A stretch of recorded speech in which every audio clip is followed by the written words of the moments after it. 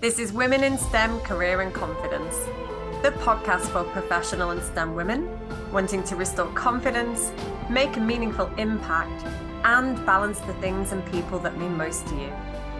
I'm Dr. Hannah Roberts, and I'll be sharing with you insights and inspiration into the mindset and skill set to help you navigate your career and lead powerfully. I'm really excited to introduce you to Dr. Margaret Dominguez. Margaret grew up on a pig farm in Mexico, and her love for physics fueled an incredible meteoric journey to becoming an optical engineer at NASA. In this episode, we talk about a serendipitous moment that enabled her to apply for an internship at NASA, how her support systems make us brave because they believe in us until we fully believe in ourselves, and how the work from her PhD thesis is now being a component of the mission to launch the Nancy Grace Roman Space Telescope in 3 to 4 years' time. Can't wait for you to hear her story, so let's dig in. A huge warm welcome, Margaret, to Women in STEM Career and Confidence. I'm so pleased you could be here today. And can you tell people a little bit about who you are and what you're up to in the world? Thank you, Hannah. I really appreciate the opportunity for you having me so I can share my story. I'm very excited to be here. My name is Margaret Dominguez, and I am a NASA optical engineer. Amazing, thank you. And I always kind of like to take it back to the start and when you first got interested in science. So tell me that moment that you had where you thought, yeah, this is kind of the subject for me.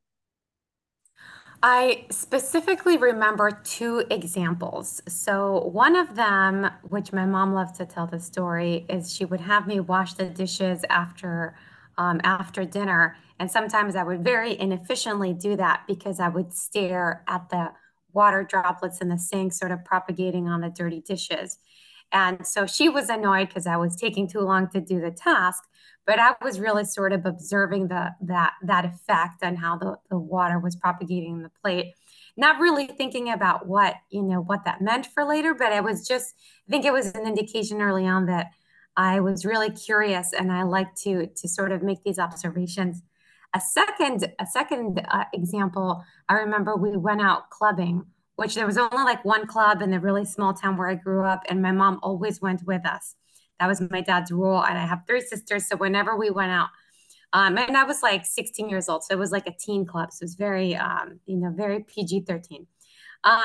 So we were out at this club at like also 6 o'clock in the afternoon, probably. So they have the lights, and I decided that I could write an equation that would describe how the light patterns were changing. I had no idea. I was not in college yet, so I had no idea how to do this, but I remember that I was confident enough to take a napkin and start to scribble something. So that was a really good indication. So I wasn't scared, I guess, of math. I had really good math teachers, and I think that's really important. And of course, now I'm like, I was foolish enough. I had no idea what I was doing, but it was an indication that I liked it enough. I was comfortable enough. And my mom and my dad were always sort of really supportive because that's a really important part, that support, especially going into physics. Women in physics in Mexico, about 4% of the population goes to college. So I know the numbers are really small worldwide, but in Mexico, they're extraordinarily small. So the fact that they believed in me and they didn't sort of mock it, right? Because they could have easily done that. I think it was easily mockable. And they were very supportive. That was really huge. That's incredible. I haven't heard those statistics before. So you're kind of up against it before you've even got started there in Mexico, right? But yes. I love that you had the whole napkin. I'm writing down my equations. I'm good to go on this. I just want to start this episode with a message of gratitude. Thank you. Thank you to everyone that tunes in to listen to this podcast. By doing so, you've enabled me to live out my dream of making a world that works for everyone. And it's one of the greatest privileges in my life to have real, heartfelt, and vulnerable conversations that we can all learn from. I owe you a huge thanks for being here. And can I ask a favor? I cannot tell you how much it can change the reach and therefore the impact of this podcast by doing just one simple thing. And that thing is hitting the subscribe button. So thank you, and let's continue to open up together. So tell us what happened next then. How did you unfold on that pathway of physics then? So I remember my first class of pre-algebra was in my first year of middle school. And my school was really, really small. We had about 150 students from kindergarten to high school. And in Mexico, we have 3 years of kindergarten. So the school was tiny. My class was like 6 students. So that was, at that point, it was not fun because you don't have a large group of friends. But obviously, educationally, that was really, really nice, which I didn't value at that point because I was a kid and I just wanted to have friends. And my first 2 years of middle school, I had excellent math teachers. So they really fostered, I already loved math and and I loved it. I did well in it. And they continued to foster that love. And then in Mexico also, because very few people go to college, the educational system is made so when you graduate high school, you have an associate's because very few people even graduate high school. So that means that your last 2 years in high school, you're taking specific classes for an associate's. And if you want to go to college, you need to know what you're going to major in. So there's no possibility of undecided. I remember when I moved to the US, I didn't know what that was, and I thought it was really weird. You can't be undecided because you need to sort of take the prerequisites in high school. So I had to know that I was going into science. Otherwise, I wouldn't have taken pre-calculus and like the appropriate classes, and I would have started really off when I went to college. So I knew I was going into physics or math, and I was taking the pre-calculus classes in high school that was appropriate for that. There was only 6 universities in the whole country that offered an undergraduate degree in physics. I was super lucky. 2 of those were in my home state. So that was extraordinarily lucky. And I picked one of them and I started studying physics. That's also some more incredible statistics there. That's absolutely crazy that at such an early age you had to make those kind of decisions that would cut other subjects off and kind of find your pathway. So yeah, really incredible to actually follow that pathway through to completion as well. It's kind of all stacked up against you, but I love that. So tell me a bit about your experience at college then. So when I started the program, there was 10 physics undergraduates in my class. They called us the Miracle Generation because it was In so total huge. from everybody. In just my class. Oh, wow. But the class before mine had two physics students, and the class after mine had one. So Oh, wow. normally they would get 1 to 3, and there was 10 of us. So it was incredible. It was like really odd. Actually, it's never happened since. It hadn't happened, since, and it's never happened, since we graduated. So that was incredible. We were this massive class, and there was 3 girls out of the 10. So that was also massive. Um, I had a good time. Um, I sort of had to get comfortable. That was my first time living away from my parents. So there was sort of all of that. And I had to live in a different city because the university was in the capital of the state. So I was in a different city, living in the dorms. So there was sort of that adjustment. But we had a great class. It was a great cohort. I spent so much time with my physics class, and I realized that that was what I wanted to do. Like, I was very reaffirming once I got there, like, this is what I wanted to do. I didn't know exactly what I was going to do. I didn't quite understand that there was like a PhD and all these things that I know now. I didn't know, how that would end up, but I knew I liked school. I knew I liked physics, and I knew I would continue studying, and that would lead somewhere. And again, the really important part was that my parents were very supportive because, like, anytime I spoke with anybody else, they would always say, like, are you going to study physics? You're going to starve. That was always the reaction in Mexico. They'd always say, you're going to starve to death. What are you going to do? Become a physics professor, physics teacher in high school? Like, why would you do that? And there was all this negative stigma. But because my parents believed it, thankfully, I didn't care. But I think I've had conversations with other students where that's not the case for different reasons. And that plays a huge role, right? So I was extremely lucky that my parents somehow, even though they didn't They didn't graduate, and they had nothing to do with STEM. My mom had taken like a semester in accounting and then decided to do something else. And my dad um, eventually was doing real estate. So they had nothing to do with STEM, but somehow they believed it. And none of my sisters do STEM either. So it was just a wonderful thing that's really paid off.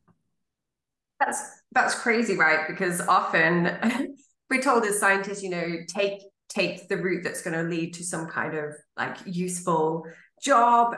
Don't do arts because you're going to starve if you do the arts. But you're almost told the opposite there. Like, don't do physics, you won't be able to eat, and you'll end up just being a teacher. Like a terrible thing to say.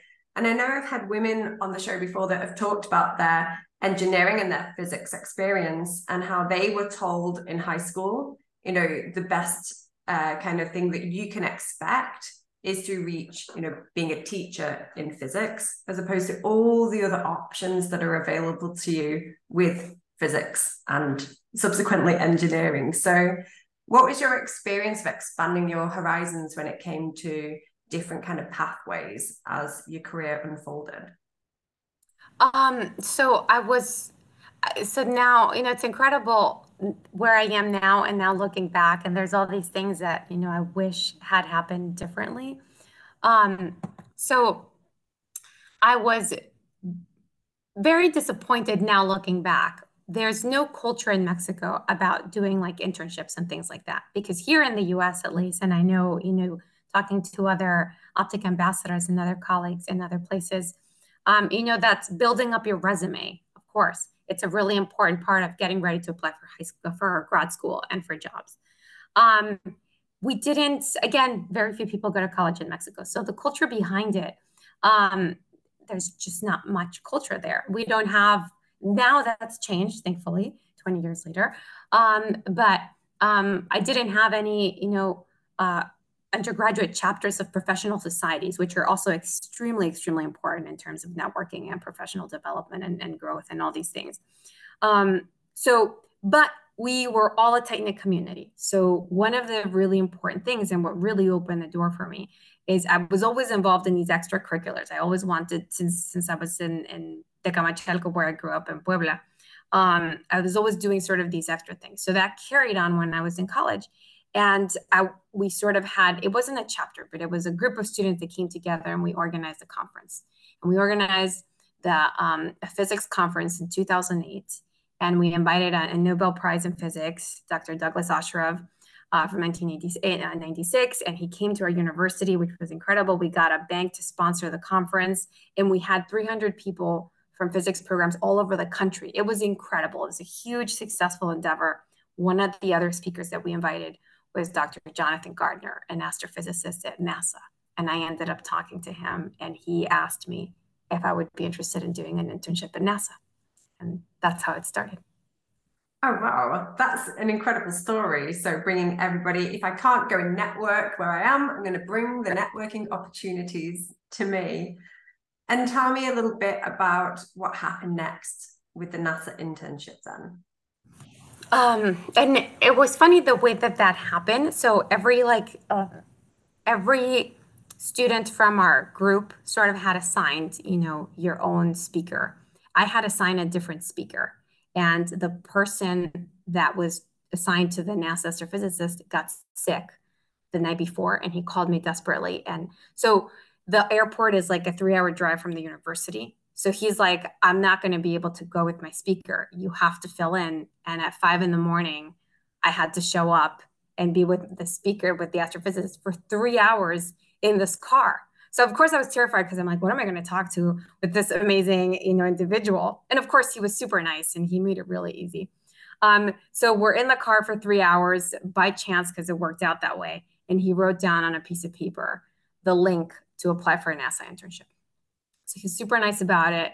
He left. 1 week later, I applied. And that summer, I got accepted into one of the NASA internships. Now, the way that things are structured at NASA have changed a lot. But they accepted me and they needed help in the optics branch. I didn't know that people could become optical engineers. I didn't know that I wanted to do optics. it sort of happened. I was like in physics, optics. Yeah, it's all, we can figure this out. And they placed me in the optics branch. And I was like, people can do this and get paid. This is what I want to be doing. So it was wonderful. It kind of takes you back to the lasers at the disco, right? Yes, a little bit. But you had quite a what I would call a serendipitous moment of that Yeah. person's sick, you have to step in, suddenly you get handed this piece of paper, like apply for an internship. But how do you know that it was the right step for you to take rather than just an opportunity? How did you decipher that it was like a yes for you to go that pathway? Um, I don't think, I mean, I guess that's the advantage of being young, and then maybe you don't think things too much. I think one of the things that I struggle with is that now I'm much more analytic, so it takes me a long time to make a decision sometimes, instead of sort of like some of my sisters have a personality like just do it and it'll sort out, and that's not my personality. But back then, I think I was a little bit more, I don't know, risk averse, and I was like, again, the really key part, my parents also were very supportive because I had only lived in Mexico, like that was my experience, just being home. And, my parents lived about an hour and a half away. I had only lived in Mexico, like all these things that, I was comfortable. So then here I was, I grew up in a pig farm in Mexico. I was told I was going to be, I was lucky if I was a high school physics teacher, which of course now I know that we are in desperate need of really good high school physics teachers. So obviously, that, like you said, it's not an insult. We really need these qualified individuals. But it was always sort of treated as something bad. So then here's the possibility of NASA. And I don't know if you watched it. I remember when I thought of NASA, I thought of the movie Armageddon with Bruce Willis. That's not where my Did you head watch? goes. No. But tell That's me what about I That's what I remember when I used to think of NASA, like that was it. Because also in Mexico, we didn't, we had antenna, for me to watch movies from the US, it take a long time and they were always dubbed. And, so things took a long time for me to even experience them in Mexico. So that's what I thought about NASA when I thought of the idea of NASA. So when he said that, my immediate reaction was like, he's super sweet, but I'm never going to get in. Nobody knows my university, this little university. It's about 7,000 students in southern Mexico, Universidad de las Americas. Like this Mexican girl that grew up in a farm and this tiny little school. Like I was like, it's incredible that he's even offering this to me. And I had a decent transcript, but I now know, from being on the other side, we get thousands of students that apply that have excellent transcripts. So I was like, my transcript, I don't think it was excellent. It was good, right? I also had a scholarship at my university, so I needed to have good grades to maintain my scholarship. But but I didn't think that would be possible. But again, my parents, my mom is like, you got to apply, just apply. And also it was free, right? So sometimes even to apply to grad school, it's not always free, but it's free to apply. So it was like, I'm going to do it anyway. I got the best letters of recommendation that I could get. And then to my surprise, I was accepted. And then it was like, now what, right? Because now I have to figure out to come to Maryland and how am I going to live here and where am I going to live? And I didn't feel quite comfortable speaking English. So I was like, and I still have all these stories of when I got to Maryland and everybody was super nice. And the area where Goddard is in Maryland, it's not a very urban area. So you really need a car to be able to get around. So I ended up living really close so that I could walk. And I wasn't so dependent on public transit, even though I was a little bit. But it was just sort of the shock of it all, but still the support that my parents had, so that when I was scared, they were like, just do it. It's going to be okay. And that's the key about support systems, right? Whether it's your parents or somebody else, it's that they have belief in you until that time that you can fully believe in yourself. And hopefully that happens at some point, right? But it's always good to have these external people that are just your champions and believe in you. And you can always kind of tap into them for, oh, well, they believe I can do it. So maybe it's possible for me. So I've definitely experienced that myself as well. So tell us about life at NASA then. I mean, It's I kind of want to ask you if this is a really awful thing. I kind of want to ask you if they have like the freeze-dried ice cream that they have. So we have Jodrell Bank down the road from us, which is one of the big telescopes here in the UK. They have freeze-dried ice cream in the shop, like on the way out. I kind of want to ask that question, but I know I should really be asking you more important questions. But do they? They do. I mean, they have it at every NASA gift store. It's very popular. I probably would get it quite a bit for myself as a snack early on. But like everything, once you do it too much, then you sort of get too much of it and you need a break. But yes, we have that at every NASA store. We have that at our visitor center. It is definitely a popular item. So people keep coming back for it. Um, but that was it also, right? So I still had sort of like Armageddon view of when I thought of NASA. And I was like, I'm going to come into this place. Everything is going to be high tech. Everybody's going to be brilliant. I'm going to be, the stupid in the room that doesn't know anything. And everything is going to be, over the top. So I was terrified getting there. And then what I learned, like you learn in life, is like, these are all people. These are all people that are very passionate about what they do. I mean, NASA has won for the 10th consecutive year as the best place to work in the federal government. That's out of a survey that people fill out, that people volunteer to fill out. So it's just a testament of, people like working at NASA because it's a great place to work and it's all made of people that are doing the best that they can. So that was very clear when I got there. Like I said, I didn't have a car. So I remember like my first weekend there, some of my colleagues were like, Margaret, do you need a ride to the grocery store, just to get things? And I was super shy.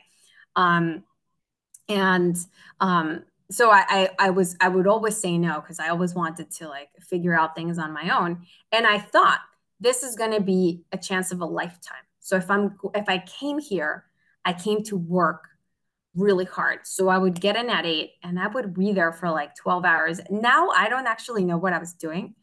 I'm like thinking back and like, what was I doing for 12 hours? It's probably super inefficient. So everything took a long time. But I remember thinking like, this is huge. So I'm just going to be here all the time, as many until they kick me out. I just want to be here taking it all in. And everybody was super nice about it. And nothing, I remember thinking like, I'm going to walk into the lab. There's going to be like a camera. It's going to scan my retina or something, or like really like very sci-fi and very sophisticated.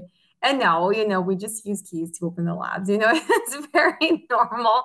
And again, it's just passionate people working together to solve problems. Ultimately, that's what makes NASA amazing.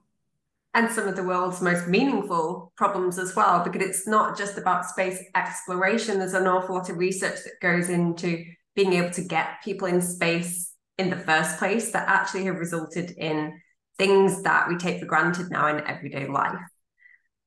So tell me, what do you think your best moment was during that first period in NASA?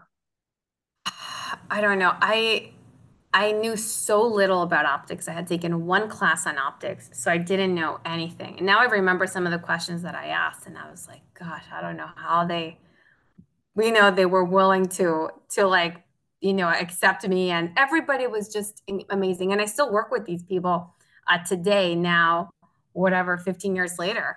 And, and we've seen each other grow, right? So that's been incredible. But I didn't know. So measuring tape, the stuff that you have as a contractor, you pull it out of your, I don't know, your waist and you're going to measure a distance. In Mexico, that's called flexometro. So I thought it was called flexometer in English. So I remember I walked into the lab and I'm like, we need a flexometer. And everybody is like, what is a flexometer? And I like didn't even occur because I'm like, obviously it's just translated. So that word obviously doesn't exist in English. But they were like, a measuring tape. So I did a lot of that it was just like I was saying the wrong thing. I didn't know how to, but everybody was super nice about it. And And they really, and I see that now as we continue to have new interns that come in that don't know optics, that philosophy stands, right? Like it's just, these are new students that are coming in that are not familiar with some of the stuff, and they're going to say something that doesn't make sense. And, it's our job to help, understand this better. And hopefully what I tried to do is have them, just like I did, fall in love with optics so that we can continue to have more optical engineers. Amazing. I love how it's come full circle for you, and now you're the person helping the interns come through. And I know that we met, I can't believe it's actually only last year because it feels like it's been so much has happened in 18 months. But we met over in Washington, D.C. as part of the Optics Society Future Level Up Leadership for Future Leaders. And you were part of that program. And I really loved how you engaged with the program. But tell me a bit more how you've been engaging with the Optics Society, OSA. It's been such an incredible thing. I mean, so when I met you, Hannah, I met a lot of the ambassadors. So that was, and of course, because of the pandemic, everything sort of got shifted a little bit. So I was selected as an ambassador for 2021, but we didn't come together until 2022. That was with the new, we were getting ready to have the new class of ambassadors of 2022. It's been great because it's an international organization, right? So it's allowed us to sort of, and I mean, of course, as now professionals and PhDs working in all these different places, in order for us to be able to do that, we have to sort of be international, right? And we have these international collaborations, and NASA certainly does a great deal of that. But Optica allows me to go beyond just the aerospace community, right? It allows me to sort of talk to these other people that are similar to me in age-wise, that, we've all sort of had like this unconventional way of coming into optics, and that we've learned through struggles and support to get here. But from different parts of the world, it has been extraordinary. I have loved meeting other ambassadors. And the point of it, is to continue to build the community and then to reach out, right? And to continue to spread out. So I was able, when I was selected as an ambassador, then I can do something for that year. And I was able to go back to my home state, to my home school, actually, my really small school in Tecamachalco. And I was able to donate some microscopes to the school because they hadn't had microscopes. I remember never having them. This is a tiny, small school. So that was incredible. And I was able to donate some cameras, so that they could see, what was being imaged in the microscope. And that was just really extraordinary. I was able to visit various universities in Mexico to talk about optics and talk about NASA and talk about Optica. And it was just such an incredible opportunity. And every year there continues to be more opportunities to do that. And I think it's important that we continue to spread the word and to also recruit, because it's terrifying to me now. All the projections show for the future decades of the world, we don't have enough STEM professionals. And I think it's up to us, the current STEM professionals, to help do something about it, right? Because we're all trying to do the best we can, but then eventually, we won't be around. And what's going to happen with all these things that we care about? We need other people to do it. But sometimes, like we've all figured out, we need some help, and sometimes you need external help. And I think it's up to us to be able to do that. And Optica is a wonderful platform to be able to do that. Absolutely. And there's definitely something special about the Optica ambassadors. I met everyone and I was like, why are they all so personable? Why are they all so confident? I thought I was coming here to help you with that. And we already had such a high standard already. It was really an incredible experience to have all of you in the room together. And what do you see then as the major challenges? We need more people in STEM in general in the workforce. What do you see as the major challenges and barriers then? There are so many parts of it, right? Like we always hear about the pipeline. I remember reading about, the holes in the pipeline, and they specifically talk about that for women. And some women don't like that word. And I don't know, we can talk about, whether that word is right or not. But the reality is that there's a lot of holes in the pipeline. And specifically for women, we just lose women every step of the way. And we just see that it gets worse and worse. And as you continue to progress in your professional career, there's just less. There's multiple reasons for that. Like you can say there's multiple explanations.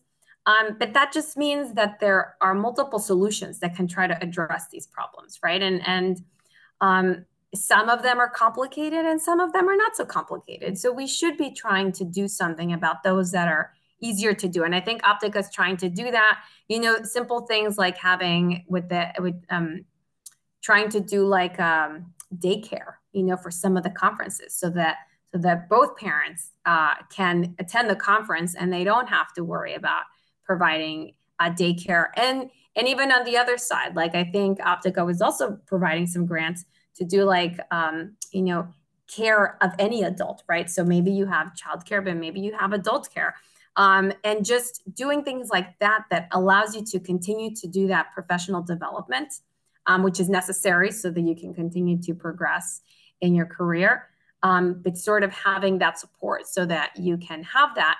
And I work with a lot of organizations that are specifically targeting Latina girls and early on, since like middle school, elementary school. Because unfortunately, if I try to go to talk to girls in college, I've already lost all the other ones that didn't make it to that point.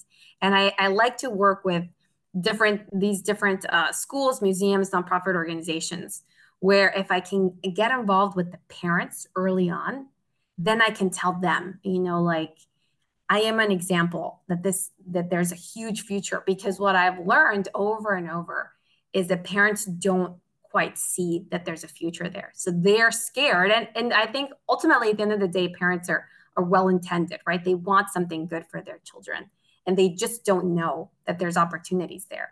So whenever I've gone to these various events and I'll have a mom that comes up to me and is crying and she's like, I didn't know, that my daughter could do this.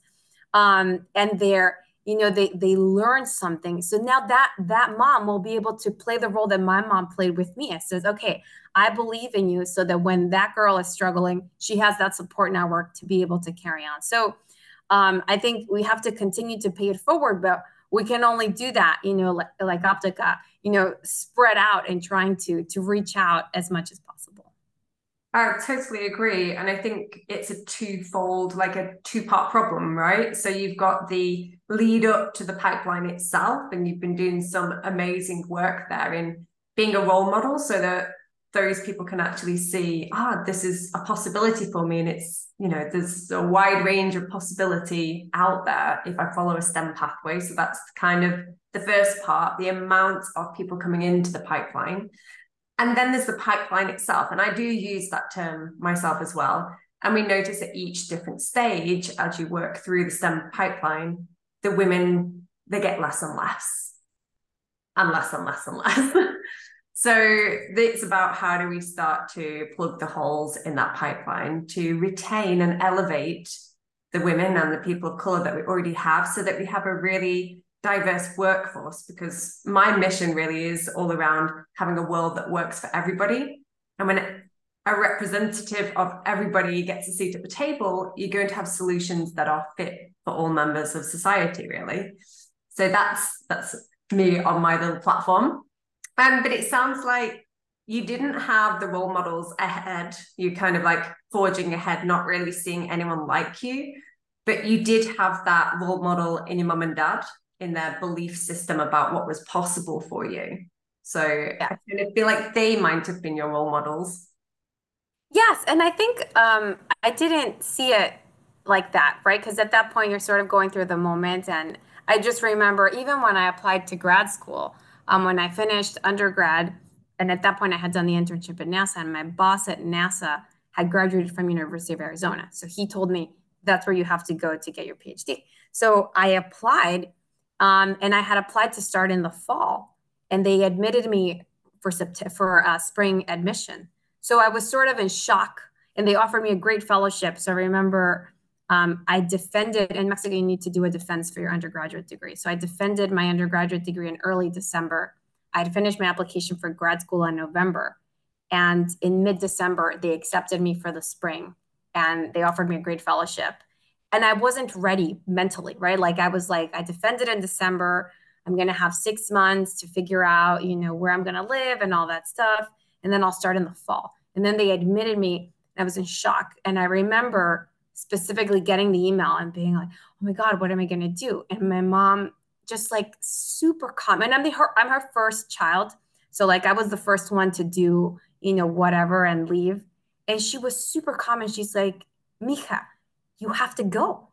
You just open arms and you just embrace it. And it's just like I like get emotional just thinking about it.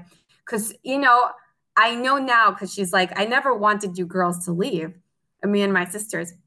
But she was so, I think if she had been like, I don't know, like that would have been huge but she was so confident and so calm that I was like, okay, mom, yeah, you're right. I can do this. And you're right. I didn't sort of have this other like mentorship on the other side yet. But she was just, and my dad as well, that they were, they provided such a good platform that I was very lucky.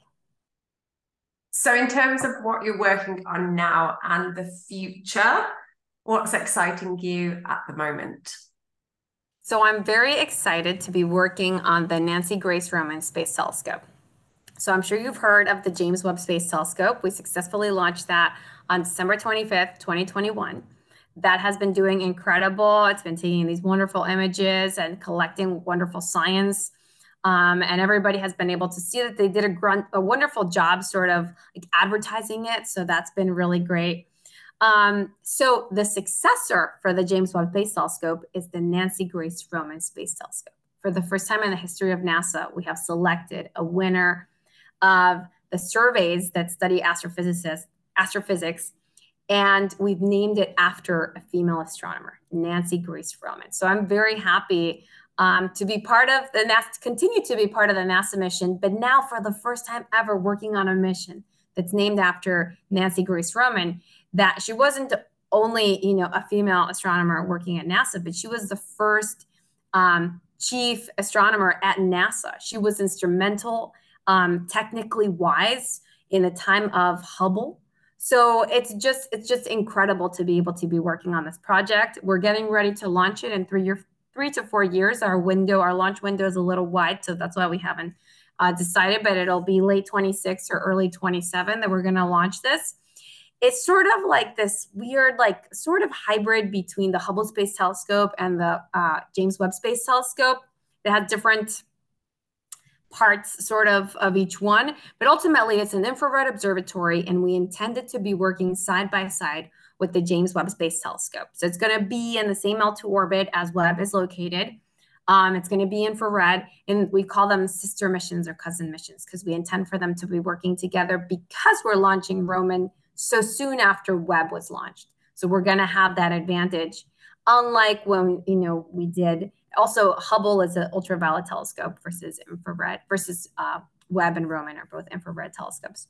But I've been working on this for 9 years now. One of the components on the Roman Space Telescope is the GRISM, and that is actually the result of my PhD dissertation. So it's especially special and important for me personally, because I worked on that for 8 years, and I'm very happy to say that it's been working really, really well. So it's been a wonderful, wonderful path to get here. That's incredible. And I'm noticing that some of these goals are quite long-term goals, right? You've been working on something for like nearly a decade, and in another 3 or 4 years' time, you might witness it with your very own eyes out there in space. I mean, incredible. When I was working in science, though, and I kind of tangibly knew that, like, out there, the research was getting to where it needed to be, but I couldn't actually see or feel it. I felt a little bit detached from the impact I was creating. So for me personally, I needed to be up close and personal to it nearly every single day.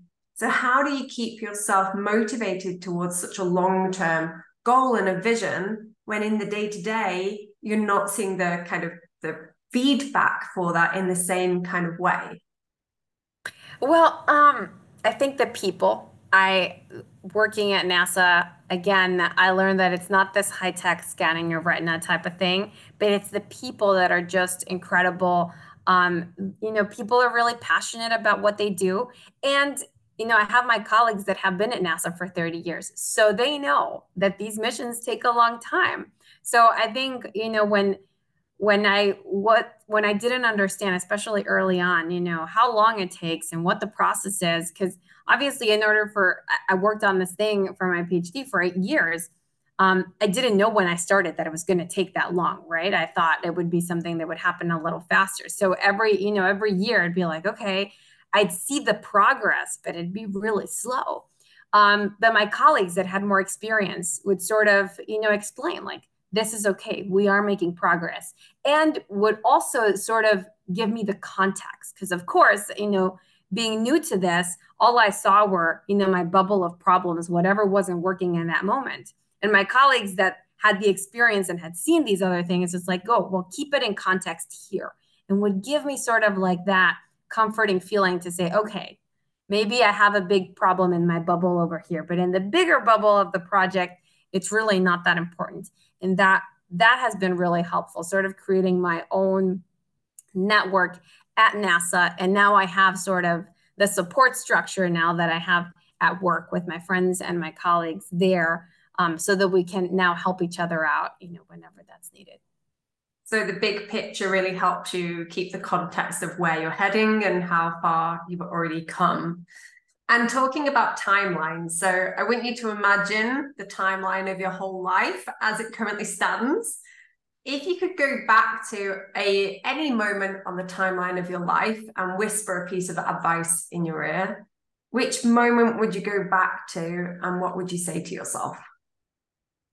So there's probably a couple of them that I can think of, and they were like really high stress moments. I remember my last year in high school. I was always my mom was a stay-at-home mom, and my sisters and I, had her, and that was incredible, and I think that was really instrumental for us. So like I said, I have three sisters. So she was always working with us, making sure. And she grew up in the US. So she didn't know Mexican history or Mexican geography or Spanish or any of that. So she would study with us, which I always found very motivational, that she would put herself through it and she would inspire us to say, let's figure this out together. So she was always very kind. She'd always push us to make sure we do things and we'd complete all our homework. But she was always very kind. And in my last semester of high school, I was really stressed about going to college and what I was going to do. And I remember just miserably studying. And I had always gotten really good grades. So I was very concerned that I wasn't going to get a grade. And I remember just crying in my room in Tecamachalco. And my mom would always be like, it's going to be okay. And just sort of stressing about it, like thinking, I have to get 100 because like getting a 99 is not acceptable. And it was really ridiculous. Now I'm like, gosh, like really, Margaret. But, at that point, that was the really most important thing to me. And that was my priority. So I had made like these rules, like I wasn't allowed to have a boyfriend. That was my made up rule that because I'm like, school is too important. So I was a little bit too obsessed probably. And I just remember just crying and being really stressed. And it just really stuck with me that I was like, now that I look back, I'm like, I probably wasn't healthy behavior. And my mom would always be like, it's okay. It's not a big deal, right? Because now, she has the wisdom of life, knowing that really it's not a big deal. But I think I would try to, if I could whisper, like, it's okay. It's really going to be okay. Because now I know obviously that 100% wouldn't have mattered. So that was one time. And then the other time, which was sort of similar, but the scale was different, was for my comprehensive exam at the PhD level. So I failed my comprehensive exam the first time. And my mom always tells me, it's important that you tell that story because people, we always talk about all the wonderful things and all the great things, but we don't talk about all these failures that are super important, right? That really help, uh, help us grow. And I think those are really a critical part of understanding yourself and understanding what you want to do. So really sort of had to figure out, do I want to finish the PhD and it was really sort of a critical moment, like, do I not have what it takes to get a PhD? And at that point, I had been really wanting for a long time. So I wish I had told myself, after I failed and I got that letter that said that, I wish I would have said, like, also, it's going to be okay. Because it was really devastating. And I was like, maybe I don't have what it takes. And I needed a little bit of time to sort of decide what I wanted to do. But both times, I think I would come at myself with a little more kindness that I had for myself in that moment. And I think that's a really good message for everybody, right? A little bit more kindness and self-compassion goes an awful long way. And it sounds like to me that you had quite a strong, had quite a strong perfectionist, maybe, with the standards of the grades that you had. But then when you brought into that concept, okay, I have to get really good at failure to be able to move forward. Everybody fails, and it's how you respond to those failures that really makes a difference. And I call it the art of failing gracefully. And I think it's really important for those in leadership positions to share their failures, because often we look at a person's CV and we would see yours and it would have like NASA all over the top of it and it would all look amazing. But then to hear some of the challenges and the struggles that happen along the way is critical for people seeing, okay, that's a show reel of highlights. It doesn't represent the vast majority of the efforts and the struggle and the challenges and the questions that we ask along the way of other people. And it's really important for people to understand that the faster that we fail at times, the faster that we succeed as well. Yeah. It's just hard, right? Like, it's just really uncomfortable. And that's it for everybody. The struggles that we have, it all kind of comes back to fear, right? Whether it's fear of failure, fear of being rejected, fear of being embarrassed, it's all uncomfortable feelings. And the better we can get at managing uncomfortable feelings, the easier tasks and life actually becomes. Amazing. Thank you so much for agreeing to talk to me today. I've really enjoyed hearing your story, and I'm wishing you all the success in seeing this mission through to completion and witnessing it with your very own eyes. Well done, Margaret. Thank you so much, Hannah. Again, I really appreciate the opportunity and the patience as we figured out how to finally connect. I really appreciate the platform so that we talk about, these sort of more, not fun and beautiful things that are just part of life that we need to learn to cope with. So thank you again for the opportunity. Thank you for listening to Women in STEM Career and Confidence. What was your key takeaway today? To start your intentional careers journey, take the Career Accelerator Scorecard and receive a personalized report to transform your career design strategy. All you need to do is go to scorecard.intentional-careers.com/strategy. And don't worry, the link is available in the show notes.